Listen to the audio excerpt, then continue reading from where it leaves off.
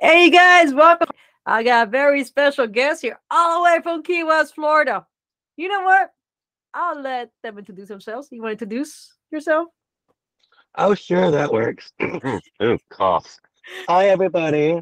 I'm Erika Rose Avery out of the 801 down in Key West, Florida. All right. What do you do at 801? What do you do down there? Because Key West is fun, but what do you do? What do I do? Well, I'm one of the drag entertainers on the house cast, usually 2 to 7, 9 days a week. Let's talk about what made you start getting to drag. We all have a reason why we do drag. So tell me about why you became a drag performer. Well, the initial reason I became a drag performer 15 some odd years ago, I went to a drag show when I was in college and I said, I can do that.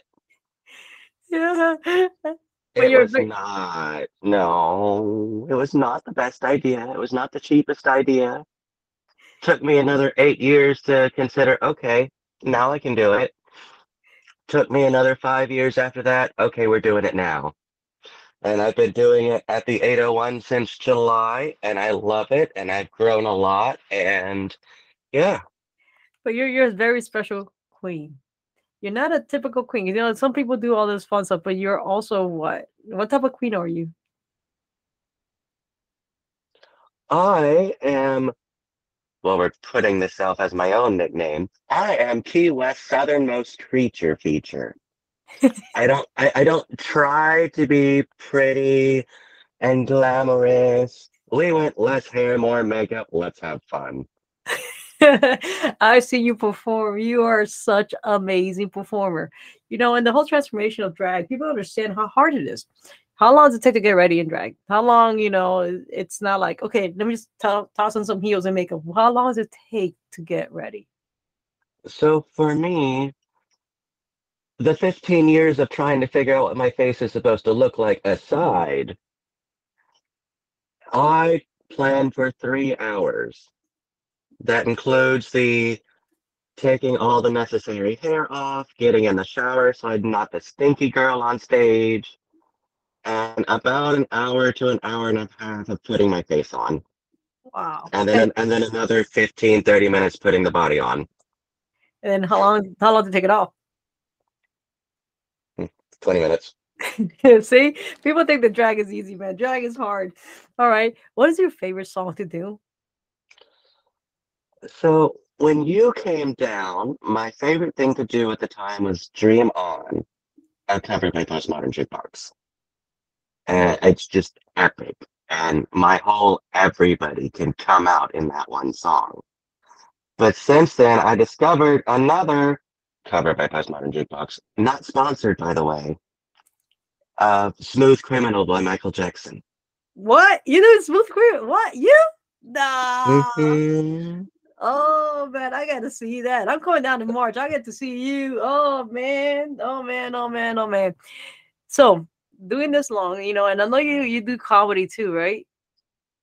Yes, in about 3 weeks, I am traveling to Tampa to compete in the I procrastinated too long. This is your last chance to be a comedy queen pageant. Chances are, after that, in March, so depending on when you're going to be there, I will actually be in Orlando hoping to compete for the National Comedy Queen pageant. How hard are the pageants? Because everybody thinks a pageant is okay. I just put something together, and I love seeing pageants, and I've been to them. How hard is getting ready for pageant? People understand the timing and the how everything that goes behind the scenes to get into a pageant. How long does it take roughly? Successfully, you have to strap a strong concept. There have been previous national winners of the Comedy Queen pageant that spent, $10,000 making everything work. And then there's another winner I know that spent maybe $500. Wow. And she won. And it was epic and everything. So developing the strong concept of what you want and then making it work. Yeah, that is true. Now, Key West. Let's talk about Key West. How fun is Key West? Oh, Key West is a blast. I can walk down the Duval Street any given day, hear at least 12 different languages and 20 different dialects. I enjoy that. When I don't enjoy that, then I go wander around the historic homes because they're just amazing to look at and see. It's very beautiful when you get away from the noise, which is not very far. Yeah, yeah, like 2 by 5, 2 miles by 5 miles in Key West. If you could go and perform anywhere in the world, I always ask every single of my guests, performers, musicians, artists, if you could perform somewhere, what would be like your if you could or do your ultimate like performance, what would it be? Like if you had unlimited money to do whatever you want, what would it be to the crazy show? So I want to be seen. Okay.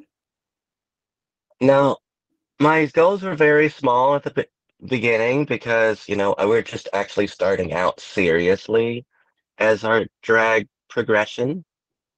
But I would like to be on a stage in Vegas and perhaps in New York All because right, guys. that's where the people are. Well, listen, I got a lot of listeners. All right. Listen, you guys, nationwide, New York and Vegas. If you're listening to it, you want a badass performer. All right. Reach out to Erica. All right. So let's go back to Fly me out there, give me a hotel room, and have Arby's waiting for me because we don't have that down here in Key West, and I'm sad. yeah, there's no Arby's down there. Okay, No. as drag, we go through all these stages of drag and all that fun stuff. We change our persona. How many times do we change your persona in drag? We have shifted our direction about 4 times, 5 times. Because, there's the initial, I'm going to be a pretty girl. She wasn't very pretty. Okay, so that doesn't work. Let's do something else. Well, nobody liked that something else. So we have to try to find the lines between pretty and glamorous and, oh, what was that? And that's kind of where we're at. We want people to go, oh my goodness, she's beautiful. Wait, what? God, I love you. You guys are so awesome. All right, and then what else can I ask you? If you could give a tip to someone that's LGBTQ, and a tip also to upcoming queen. We in our lifestyle is hard, and we always say, hey, do this, empowerment and all that. But being, we're older now, we're not 21 no more. But if you could give a tip to an upcoming queen, a baby queen as I call her, and then also to somebody in the LGBTQ community, what is the tips from your life experience? What tips would you give both?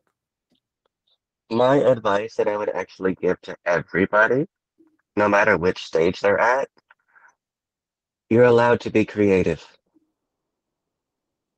Don't think that you have to follow the mold of what other people think that you should be. If you could just be it, it's okay to be creative. If you want to do something well, you have to do it or excuse me, words. If you want to do something different, do it really well or really ironically, and people are going to love it. Yeah, that is true. Now, here's the one thing that as a performer, I get this a lot. When you come off stage and you have your makeup is off, they see you on the street. Have you ever had that one person's like, you are that person? Oh my, they had this expression. What is the greatest feeling as a performer when when you get off the stage and people are enjoying you, and you like that you see that the shock that they can't like no way. What is that one experience that you could say that you had that experience? How do you feel with that, or have you had that experience? I get it in small doses with different areas because I'll have people, oh, you were our bartender the other night. That was great. Or, wait, weren't you in the show last night? That was awesome. And then, of course, we always get the random people that come up to me and go, Bella, and you started it. Hey, well, here's the thing. You remind me a lot of Boa. You have a lot of the characteristics of Boa. Boa is then very many, many, many, many, many, many, many years ago.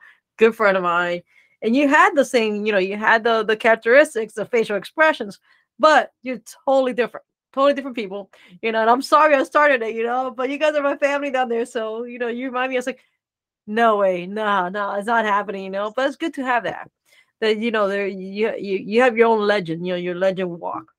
um what is going to be the hardest part of drag that you see yourself in the future? What is the hardest part that you see yourself, you know, um, 5 years from now, or 10 years from now, 20 years from now, still doing drag? What is the hardest part you think it's going to be in drag?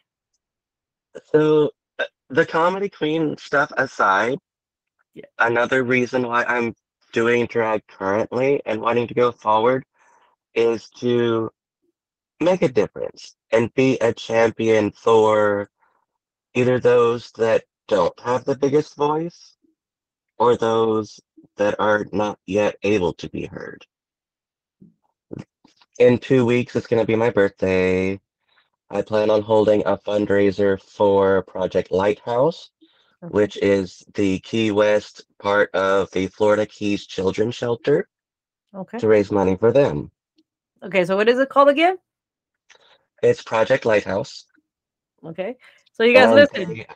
they, Listen, you guys, listen. Let me hold you there for a minute. Listen, Project Lighthouse, all right? Project Lighthouse. Listen, you all out there, there's millions and millions and millions of people, all right, on these, listening to these podcasts of everywhere.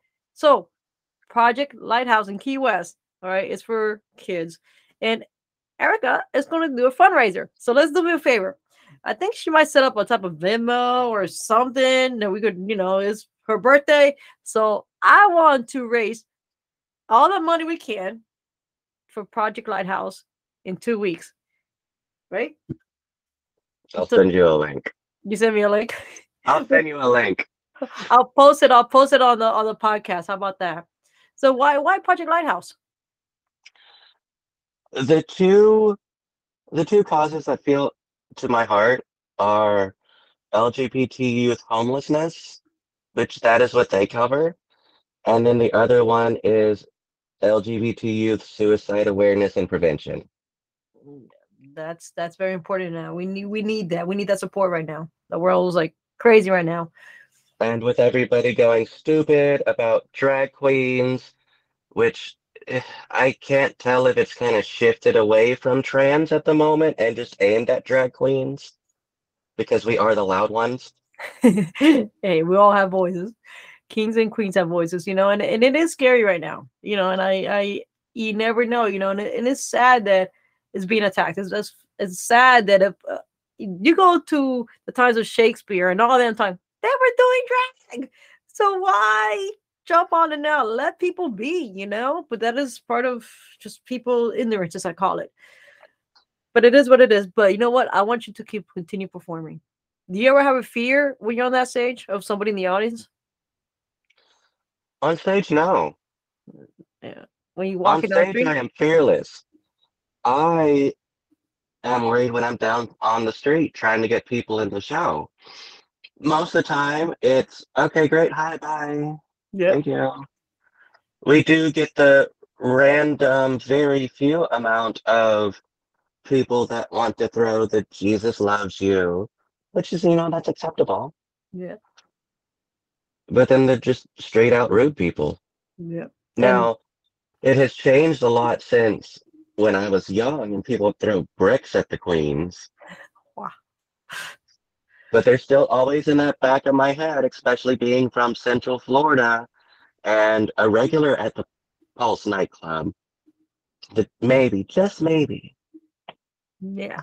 And it is something that people understand about our lifestyle, or when you're performing, or it's very hard. People don't. That's why the reason I'm doing most of these podcasts so that people can understand, not just what people do on stage, but also talk about, hey, the reality is sometimes you're gonna be scared, walking down the street. You never know. You never know somebody's state of mind, and it's sad. It's very sad that humanities cannot just get along.